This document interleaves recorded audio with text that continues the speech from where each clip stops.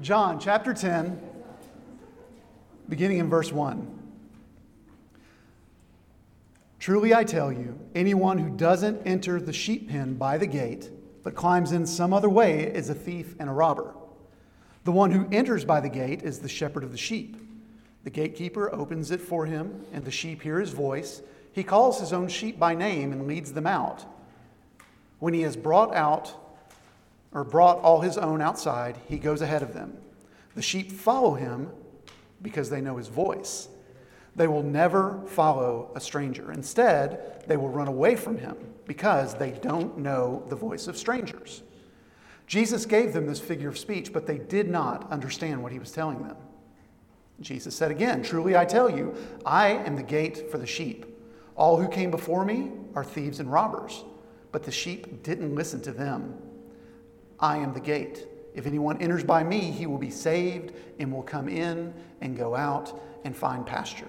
Amen. A thief comes only to steal and kill and destroy. I have come so that they may have life and have it in abundance. I am the good shepherd. The good shepherd lays down his life for the sheep. The hired hand, since he is not the shepherd and doesn't own the sheep, leaves them and runs away when he sees the wolf coming. The wolf then snatches and scatters them.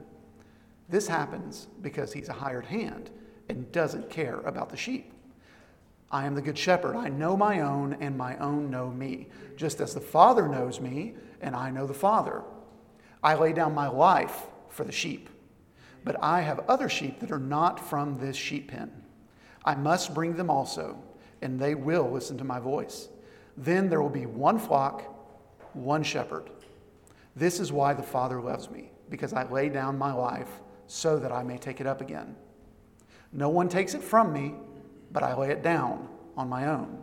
I have the right to lay it down, and I have the right to take it up again. I have received this command from my Father." Again, the Jews were divided because of these words. Many of them were saying, "He has a demon and he's crazy.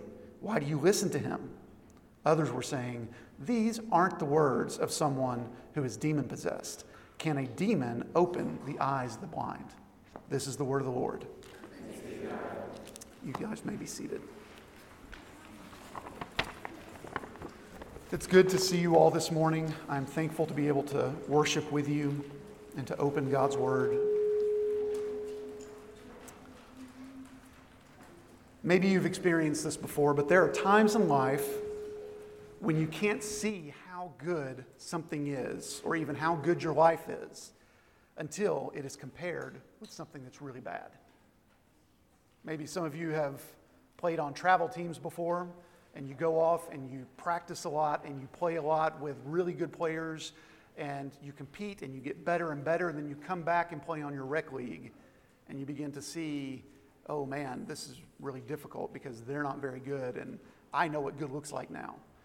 Or maybe my kids experience this with video games sometimes. They'll be playing and they get really into it, and then they get someone playing with them that's not very good, and they're like, it's pulling teeth trying to get them to play better.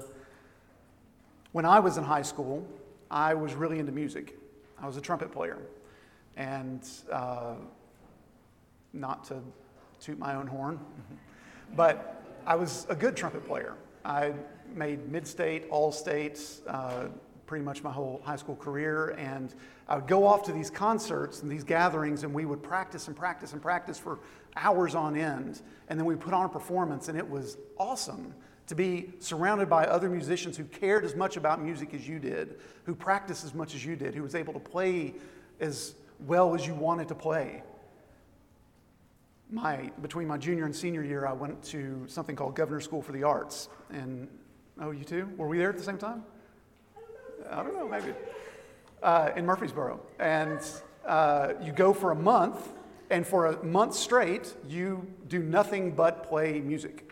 Or for me, that's what it was. And it was really cool. I got to have really great instructors, play really great concerts, be around other people who love music as much as I did. And then we got done, and the next week I had to come back to band camp at my high school, where this year I was band president, so I was in charge, give me power, and I'm thinking I'm really hot stuff. And we get back and like everyone else is like rolling out of bed and coming in like, okay, what are we doing here today? They just didn't care. And I got mad. I was a bad leader, by the way, when it came to that. And I was really looking forward to like winning all kinds of competitions, and they just didn't have the same drive as I had. And it wasn't until I came back and saw kind of the normalcy of our high school band that I realized really how good it was to be around people who were good players. You often don't see the badness of a situation until you see the goodness that it could be displayed. And in today's passage, we join in with the people of Israel who have been under the watch of some really bad leaders. And we see the extent of their badness or their poor quality because we have someone great to which we can compare them. Jesus steps in and he begins to tell the story of the Good Shepherd. So the flow of the text this week is that Jesus continues speaking to the blind man that we saw last week and the Pharisees that were there when the chapter ended. He begins to teach about the situation that we saw coming out of chapter 9. So last week we saw the events of what happened. This week Jesus is going to teach about them. He's going to interpret them. So the flow of today's sermon is going to be this. First point, there's going to be 17 points. I'm just joking. There's going to be 3 points. Jesus is the shepherd of the sheep. 2, as the good shepherd, Jesus provides for his sheep. And number 3, there are multiple flocks of sheep. I'm sorry, misspoke that. There are multiple flocks of sheep in the pen of Israel, and Jesus is pulling out his own. So first, Jesus is the shepherd of the sheep. So verse 1 picks up immediately after Jesus' last statement to the Pharisees last week in chapter 9. If we good? Okay. If you were blind, you wouldn't have sin, he said. But now that you say, we see, your sin remains.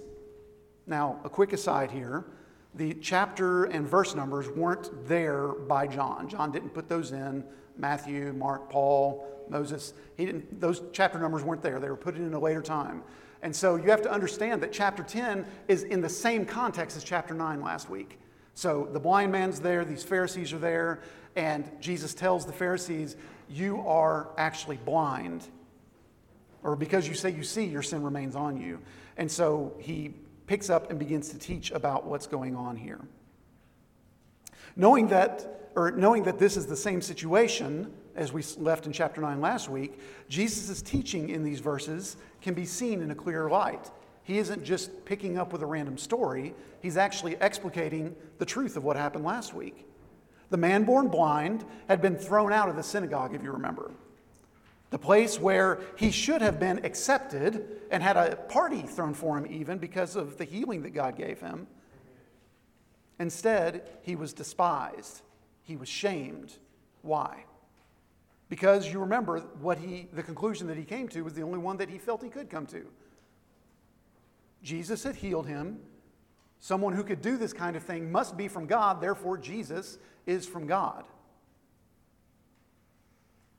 Later, given the opportunity to believe in the Son of Man, he believed and he worshiped. So Jesus, taking the opportunity that was given to him to teach here, he zeroes in on this man's situation. Why was he thrown out of the synagogue? Why was this miracle that Jesus had performed not celebrated as the sign that it was to be to the people of Israel, that the Messiah had come? It was because the leaders of the synagogues, Jesus is telling us, indeed, the leaders of Israel as a whole, were not fulfilling their role as the leaders or the shepherds of Israel. To see Jesus teaching here in a clear light, in the context of the Bible as a whole, turn in your Bibles with me to Ezekiel chapter 34. Ezekiel, one of the major prophets. Major because it's a long book. Ezekiel 34. I'm going to read a few verses at the beginning, then we'll skip down. So starting in verse 1 of Ezekiel 34.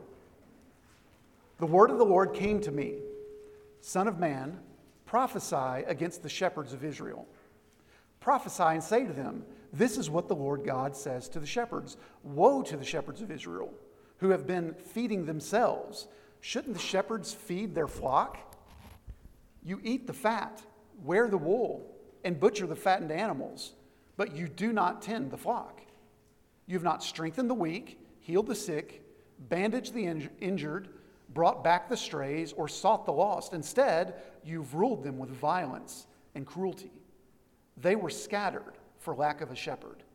They became food for all the wild animals when they were scattered. My flock went astray on all the mountains and every high hill. My flock was scattered over the whole face of the earth, and there was no one searching or seeking for them. Skip down to verse 11. For this is what the Lord God says, see, I myself will search for my flock and look for them. As a shepherd looks for his sheep on the day he is among his scattered flock, so I will look for my flock. I will rescue them from all the places where they have been scattered on the day of clouds and total darkness. I will bring them from out of the peoples, gather them from the countries, bring them to their own soil. I will shepherd them on the mountains of Israel, in the ravines, and all the inhabited places of the land. And then skipping again to verse 22. I will save my flock. They will no longer be prey. And I will judge between one sheep and another. I will establish over them one shepherd, my servant David, and he will shepherd them. He will tend them himself and will be their shepherd. I, the Lord, will be their God, and my servant David will be a prince among them. I, the Lord, have spoken. I will make a covenant of peace with them and eliminate dangerous creatures from the land, so that they may live securely in the wilderness and sleep in the forest. I will make them and the area around my hill a blessing. I will send down showers in their season. They will be showers of blessing.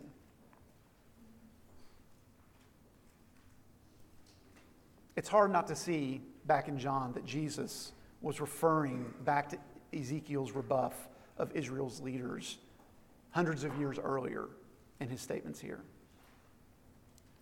So we're going to be talking about sheep today. Sheep are weak creatures. They get easily distracted, like from buzzing of microphones. And as a whole, they're quite stupid. Did you know that the Greek word for stupid is the same word as sheep? It's not. I'm just joking. That's not true. But sheep have zero ability to protect themselves. They have no defenses except to run. And they will almost always make the wrong choice if given the opportunity. If they know that they could go one way and get away, they're going to go the other way and get caught. They wander off with their heads down, looking for the next blade of grass to eat. They don't keep their head on a swivel. They're not paying attention, not realizing the dangers that they may be walking into. So what do they need? They need a shepherd. It's not just helpful to have a shepherd, it is necessary for them to have a shepherd. I remember our first apartment when we lived in Turkey, in the city of Batman. And outside of our back window was a massive field. It just went as far as your eye could see with an airport in between. And right behind us, every morning we would wake up to sheep. Not just a few sheep, but like multiple, many herds of sheep with their little shepherds walking along beside them. And every day for that first bit while we were there, I would walk my boys to school. It was about a mile one way. And we'd hit the pavement just in time to get to school on time. And as we're walking one day, we are stopped by a long line of sheep. Because this was normal there. We don't tend to have that here where traffic across an interstate or a major road just stops because a herd is going through. But there was a large flock of sheep blocking the road. And the shepherd, who leads out ahead of them, they don't drive from behind them like you do some animals. They lead out ahead of them, and they had gone around the corner not realizing that the sheep had gotten really distracted by a tree. And we're laughing because like my boys and I are standing there, other people are coming to stand beside us, waiting on the sidewalk. A line of cars, as far as you could see, backed up, and they're like sheep up on their hind legs trying to eat the leaves of this tree. And everyone's getting mad, but the shepherd didn't realize it. And eventually, by the time he got back there to get them, there were some very, very angry Kurds waiting to have a word with him. So this is what happens to a sheep. They get distracted. And I've got tons of sheep stories from our time there, like the time I walked out and there was one being sacrificed on my front doorstep. I'm not going to tell that story. It might make you a little sick. But, okay, so Jesus, with Ezekiel in the background, his understanding of sheep, because in their day everyone understood this about sheep, he begins to speak into the situation that occurred to the man born blind, what happened to him at the synagogue. And he begins to say, anyone who doesn't enter the sheep pen by the gate, but climbs in some other way, is a thief and a robber. The one who enters by the gate is the shepherd of the sheep. So what's going on here? Just like we saw in Turkey, many families during this day, for the good of their own family and for the good of the community, had to raise sheep. It was how they made a living. It's how they provided for the needs of others. It wasn't like the past 60 years of the industrialized food complex here in America, where you can just go to the store and buy something. If you're going to eat, you pretty much had to raise it. Everyone there had a role in this process. So you've got all these shepherds and all these sheep. Where are they going to live? Where are they going to sleep? So in the town that someone would live in, there would be a large sheepfold or a sheep pen. And Jesus in this passage refers to two different types. The first example we see here. He tells of one kind that would have been built in a town, a large pen structure with high walls so that the sheep couldn't jump out, and with only one entrance, the gate or the door. When it got close to quitting time and the shepherds were done for the day, they would come in from the fields leading their sheep, and they would lead everyone into this one pen. So you've got one pen with multiple flocks roaming around inside, and there was a gatekeeper. And the guy or the girl who came and dropped off the sheep, they were the ones who were in charge of that flock, their particular flock. And if those sheep were going to get out, that shepherd had to come back and get them. Only the shepherd or the shepherdess who had responsibility for them could come back to get them. So Jesus says that if there's anyone who comes into the pen by any other means other than the gate, because the gatekeeper is there recognizing who is whom, who's who, if they come in by any other way, then they are a thief and a robber. They are there to take what is not theirs. They will do violence to what is not theirs. They are looking for a quick and easy meal. But if someone comes through the gate, he is the one who is the shepherd. What happens when this one, who has authority, comes into the pen? Look what Jesus says in verse 3. The sheep hear his voice. He calls his own sheep by name and leads them out. So remember, in this pen, you would have various flocks of sheep, all gathered together, mingling around. Some were little Eliahus, some were Hannas, and they're all walking around, feasting on hay in the pen together. And while sheep aren't very smart in some ways, they do know the sound of their shepherd's voice. They even learn to respond to their own names when being called. Why do they respond to the shepherd's voice? Because they've been cooped up in a pen all night, and they're hungry, and they're ready to get out to the pasture for the morning so they can get the wet grass that is there and get their water for the day. It's a bit Pavlovian, but we see it every day on our little homestead. When I wake up in the morning, I go outside and begin to put my boots on, and I usually make just enough racket that our guard goose can hear us. And he starts honking, and it's like you can hear him all over the place. He's so loud. And that gets the chickens going. So the chickens are now ready to get out of their coop and go out for the day. That gets the pigs going if they're awake, and the pigs are snorting because they're wanting their food. The cows, if they're really hungry, they start mooing at us because they're ready to go to get to the next pasture, to get the food for the day, because it's time to eat. So when the sheep hear the shepherd's voice, they follow him. They've been waiting for him. He calls out to them and they follow. Jesus says in verse 5, they will never follow a stranger. Instead, they will run away from him because they don't know the voice of strangers. Now, Jesus wasn't giving an FFA lecture here on animal husbandry, though as the creator and sustainer of the world, I'm sure it would have been magnificent if he did. He was giving what some of your translations in verse 6 call a figure of speech. It's not a parable per se, because the Greek word parabole is not used here. John doesn't use that word at all. He uses the word that best translates as figure of speech. It's more of an allegory going on here. And an allegory is where certain elements of the story that are used, they stand for something else in our own personal story. So here the shepherd is Jesus. The sheep are his people, the ones that hear his voice. And the thieves and robbers, they are the Pharisees. The sheep do not belong to these fair thieves. So they get to the sheep, they have snuck over the pen wall, and they have stolen them. The Pharisees have convinced Israel to follow them. But they are not the shepherd. John tells us that those listening didn't understand what Jesus was saying here. It didn't line up with how they were thinking about the people of God.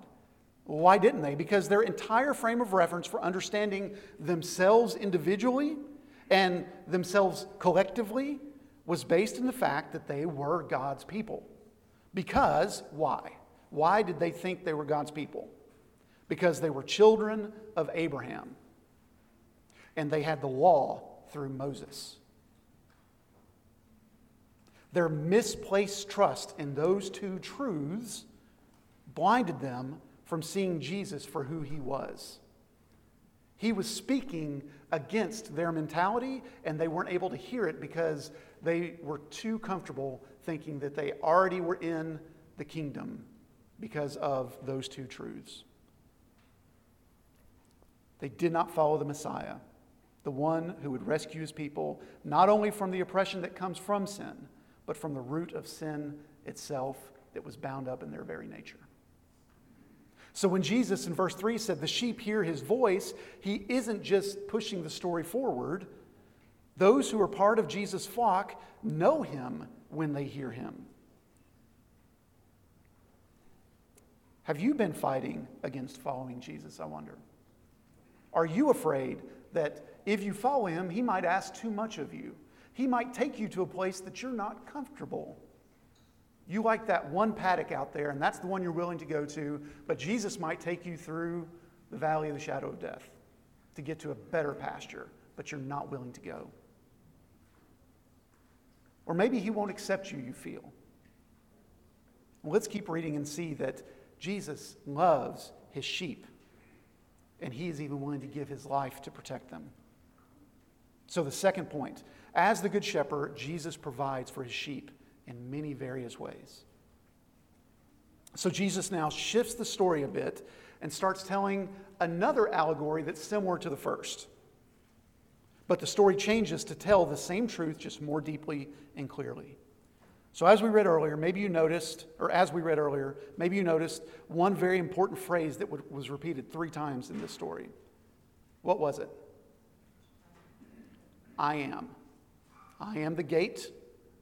I am the good shepherd. And then again, he gives another one, I am the good shepherd. These are the 3rd, 4th, and 5th instances of I am statements in John's gospel. There are 7 total. These 3 statements are 3 allegories that frame his teaching here. So first, I am the gate. This is Jesus providing and protecting his people. Now, at first glance, this seems confusing because in the previous story, Jesus was the shepherd who came to the gatekeeper, and now he's the gate. Yes, so don't try to mesh these 2 stories together. This is not a Star Wars prequel. The setting here has changed. In the previous story, we were in a sheep pen like what you find in a town or a city. But now, we've moved out to pasture. This sheep pen that we see here is a different kind of sheep pen. It's one that would be put up when the shepherds are so far away from town they can't get back in. So they would erect these shambled pens for the sheep to go into at night, and it didn't have a door, it had an opening. Well, where did the door come? How did the sheep not get out? Well, because when it was quitting time and they had gotten their sheep into the pen for the night, the shepherd themselves would lay down in front of the door or in front of the opening. They were the gate. They were the door to the sheep pen. In this scenario, it's just one flock inside, the shepherd's flock. Once all the sheep had followed him in, they were done in pasture for the day, they would come in and he would lay down as the gate. So in this pastoral context, Jesus says in verse 7, I am the gate for the sheep. All who came before me are thieves and robbers, but the sheep didn't listen to them. This gate shepherd serves to provide for and to protect the sheep. That is his purpose. That's why he exists here. Those who were before him, who were unfaithful, they only lived to profit off the sheep. They are like Ezekiel's shepherds in chapter 34, verse 2. Shouldn't the shepherds feed their flock? Yes, that's what a shepherd does. They are to walk them around through the wilderness, making sure they get enough grass to live so that one day they could be butchered and provide for families and their extended family. But instead, what do these shepherds do? They just eat them. They slaughter them for their own good. You eat the fat, you wear the wool, and butcher the fattened animals, but you do not tend the flock. You have not strengthened the weak. You've not healed the sick, bandaged the injured, brought back the strays, or sought the lost. Instead, you have ruled them with violence and cruelty. They were scattered for a lack of a shepherd. They became food for all the wild animals. That is the epitome of what a shepherd is not supposed to be. Brothers and sisters, Jesus is not that kind of shepherd. He, as opposed to the bad shepherds, is the good shepherd gate. How is he good? He protects them, he says. He keeps watch over his flock. He doesn't let the thieves come in. He lets the sheep out to pasture so that they can get the grass and the water they need to live. Verse 10 says that this good shepherd comes. Why? So that his sheep may have life. But not simply life, to have an abundant and satisfied life. So the question we need to be asking ourselves this morning is, who am I following? We have our tribes, don't we? We're so quick to listen to the leaders. Some of them religious, some of them political, some of them just rich. Some of them just happen to own a smartphone and throw up videos. And we follow them intensely.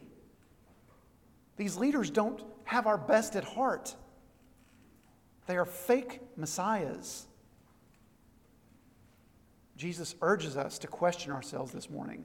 Are we following fake messiahs who don't come through the gate in our previous example, who aren't protecting the sheep in our current example?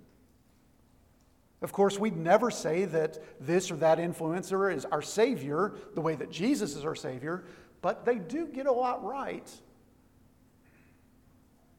And everyone else seems to be wrong. And they do help us have our best life, or our most fit life, or our most authentic life.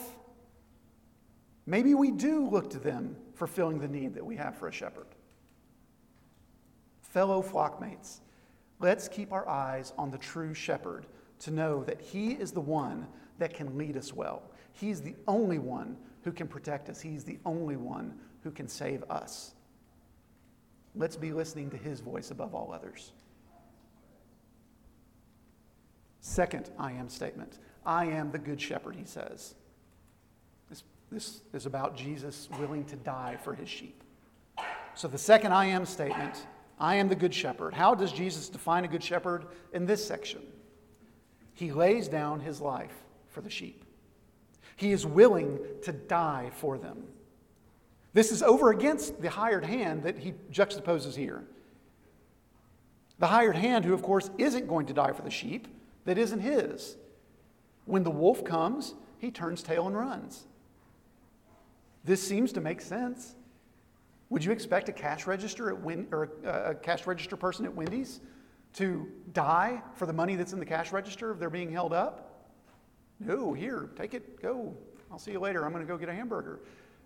We don't expect them to do that kind of thing because they don't own the restaurant. The Pharisees are like the hired hand here. They don't love the sheep. They use them for their own ends. Whether it's money or power or stature. Commentator D.A. Carson writes, they perform their duty well enough in normal times, always provided that they're paid, but who never displayed personal care for the sheep in times of danger, occupied as they are with their own safety and advancement. They are false shepherds. But the good shepherd loves his own sheep. He will protect them with his life. It's like the tale of the scorpion and the frog. You know this story? Scorpion comes up to a river, wants to get to the other side, but scorpions can't swim. He sees a frog in the middle of the river. He says, "Hey, frog, come over. Can you take me to the other side on your back?" The frog said, "No, scorpion, I'm not going to do that. If I come over there, you're going to sting me." The scorpion reasons with him and says, "Why would I do that? Because if I do that, I'm ensuring that I'm going to die as well in the middle of the river because I can't swim." It seems to make sense to the frog. So the frog swims over, gets the scorpion on his back, and heads across to the other side. They get near the other side, and suddenly the frog feels a sting behind his neck. And he turns around as he's drowning and gasping and says, "Scorpion, why would you do this? You're ensuring that you are going to die too." The scorpion says, "Well, what did you expect? I'm a scorpion. It's what I do."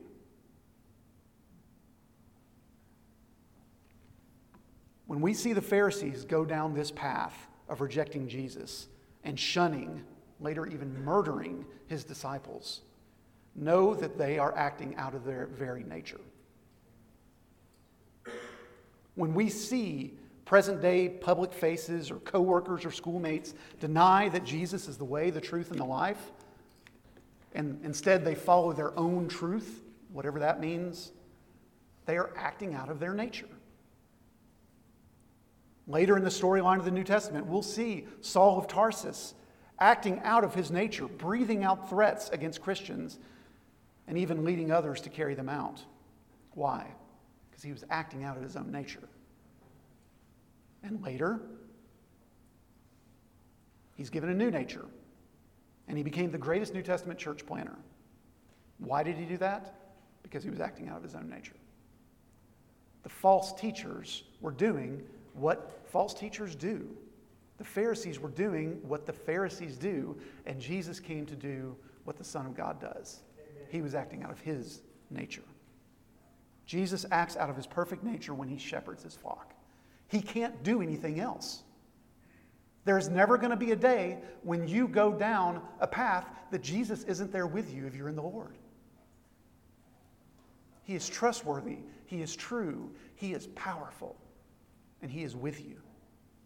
There is never a doubt that he is willing to go to the greatest extent,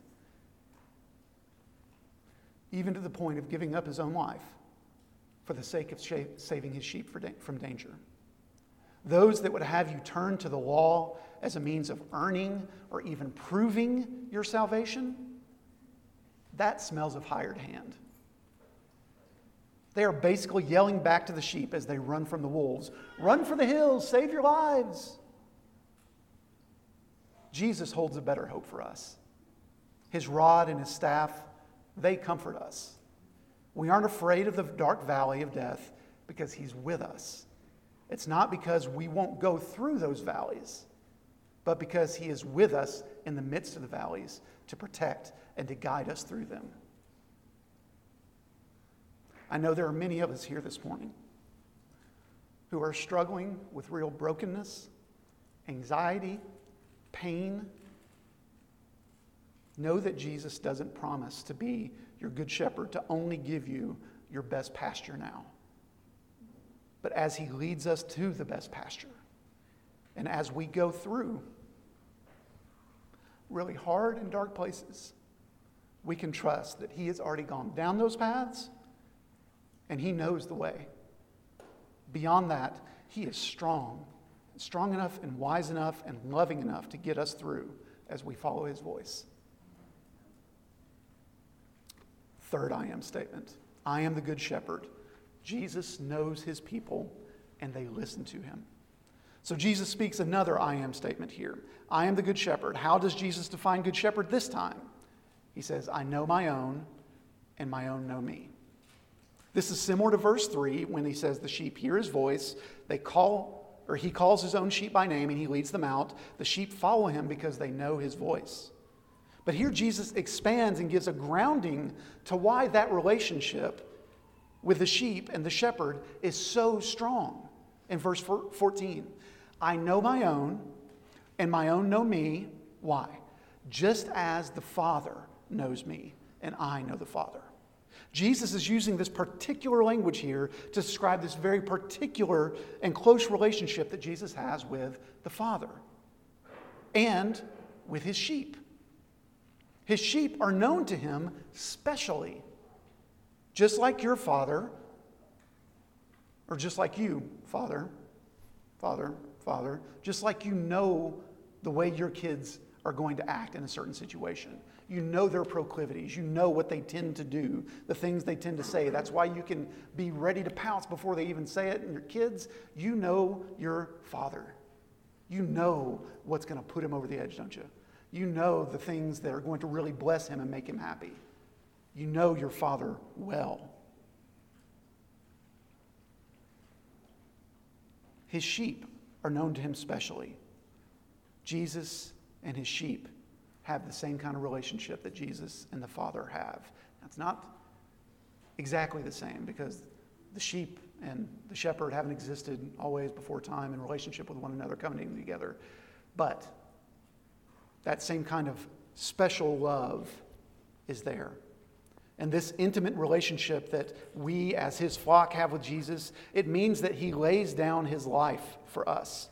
There is nothing that will come between us. Or to use Paul's language in Romans 8, I am persuaded that neither death nor life nor angels nor rulers, things present nor things to come, powers nor heights nor depths, nor any other created thing will be able to separate us from the love of God that is in Christ Jesus our Lord. Because we are his sheep and he is our shepherd. But Jesus here in John 10 also defines his flock. Back in verse 1, in that town-type pen, is an allegory for Judaism. Jesus calls to the true sheep and he leads them out to go to find pasture. In verse 7, Jesus switches to this wilderness-type pen. In this pen, it's only filled with the sheep from his flock. So what does he say here in verse 16? He says, I have other sheep that are not from this sheep pen. I must bring them also, and they will listen to my voice. Then there will be one flock, one shepherd. He's let out the flock that was mixed in with those that were not his, and he took them out to a place where they were only his. And then he's going to get a group of sheep that are also his, but that aren't yet with the others. So you can imagine a shepherd out in the wilderness. He has multiple pens with sheep in them. Jesus is saying that he, as the good shepherd, must go to these other pens and get them because they are just as valuable to him as the original flocks. How do we know that they are his sheep? Because they listen to his voice. He calls them and they come, and they will join together with these earlier called sheep into one flock with one good shepherd. These other sheep that are not from this pen, that's you and I, by the way, if you are a follower of Jesus. If you're one of his sheep, if you hear his voice, you are one of these other flocks, and you've been brought into the one pen with the one good shepherd. We are part of the flock. These other sheep that he's going to get, they are not a plan B for my dispensationalist friends out there. This is not a plan B or a plan A. This is the plan. One flock, one shepherd of the sheep. So Jesus closes his teaching saying in verse 17, this is why the Father loves me, because I lay down my life so that I may take it up again. No one takes it from me. I lay it down on my own. I have the right to lay it down, and I have the right to take it up again. I have received this command from my Father. The eternal relationship between the Father and the Son, the Father sending, the Son fulfilling and obeying, is being displayed clearly in Jesus' words here. This isn't Jesus saying that by laying down his life, he is earning the Father's love. John later in chapter 17 will say, Father, I want those you have given me to be with me where I am, so that they will see my glory which you have given me, because you loved me before the world's foundation. Jesus didn't earn the Father's love, but the love the Father has for the Son is affirmed and confirmed by Jesus doing what he was sent to do, and he said he would do, and he willingly comes to do. There is no infighting within the Godhead here. What the Father wants, the Son is already willing to do. The love that the Father has for the Son is the Father's exulting love pouring out because the Son does what he said he was going to do. Even though painful, gut-wrenching, excruciating, Jesus was willing to do and was going to do the very thing that he and his Father had planned to do from before the foundation of the world. Jesus says in verse 18, no one takes his life from him. I lay it down on my own. I have the right to lay it down. Jesus willingly is going to die for his people, for his sheep. No one is forcing him to do it. He does it out of the love that he has for those that are his. Jesus has the right, the authority, the power to lay his life down, and he has the right to take it up again. He also has the authority, the right, and the power to not lay it down and to not take it up again. But by dying, he's doing it out of love for the flock. How does Jesus lay down and take up his life? How does that show love for his people? Because he's taking the place of his people. Amen. By dying, he is saving them from death. And by living, taking his life up again, he is giving them life. He is ensuring that they will have life. If you're not following this good shepherd, you are following false shepherds. You may say, no, I'm on my own. I don't follow anyone. That's a lie that you're telling yourself. You are following someone because it's in your nature as a human being to do it. You will follow. And if you don't see that you're following, you have some real thinking to do this afternoon. If you're not following the Good Shepherd, you're following false shepherds that cannot make the same promises that Jesus does. Those shepherds will die. Jesus is the one who lives. Amen. So finally, there, point number 3 or 17, whichever it was. There are multiple flocks in the pen of Israel. There are multiple flocks in the pen of Israel. How did those listening hear what Jesus had to say? How did they respond? Well, similar to how they did last time. Verse 19, again, the Jews were divided because of these words. Many of them were saying, he has a demon. He's crazy. Why do you listen to him? And others were saying, these aren't the words of someone who is demon-possessed. Can a demon open the eyes of the blind? We've come back to where we were last week in chapter 9. The miracle itself, the act itself, stood out as something that couldn't be explained away. If you're going to understand who Jesus is, you've got to deal with this blind man now seeing. Just as they were at the end of chapter 9, the Jews have heard the teaching of Jesus. They couldn't come to a unified conclusion as to who Jesus was. Some heard him talking about sheep from other sheep pens and assumed he's crazy. We are Israel. We are God's flock. How does this guy have any authority to say this? They're thinking. Others heard him, though, with that past miracle of healing in the back of their mind. And they couldn't help but wonder if there was something to what he was teaching. Was this the David shepherd that God had promised through Ezekiel? Could it be true? As you read Jesus' words here, I wonder if any of you heard Jesus calling you. Are you longing for a good shepherd finally to be in your life? To not only lead you through the paths of life, but also to protect you, to fight for you, who would ultimately lay down his life for you, to keep you from dying? Do you really think that you can protect yourself from what's assailing you in your life right now?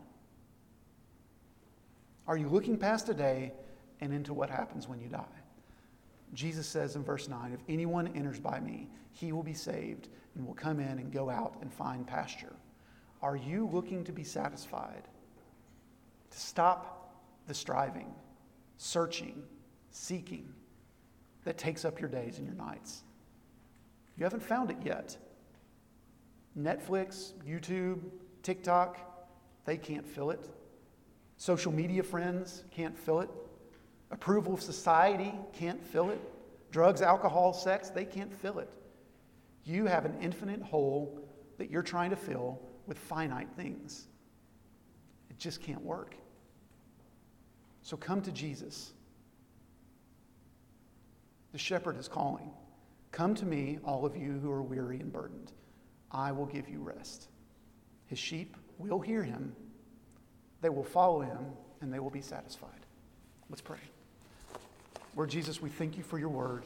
I pray that you would help us to think about our own lives now, to consider who are we following. Lord Jesus, by your Holy Spirit, call to us and help us to follow you. In your name we ask. Amen.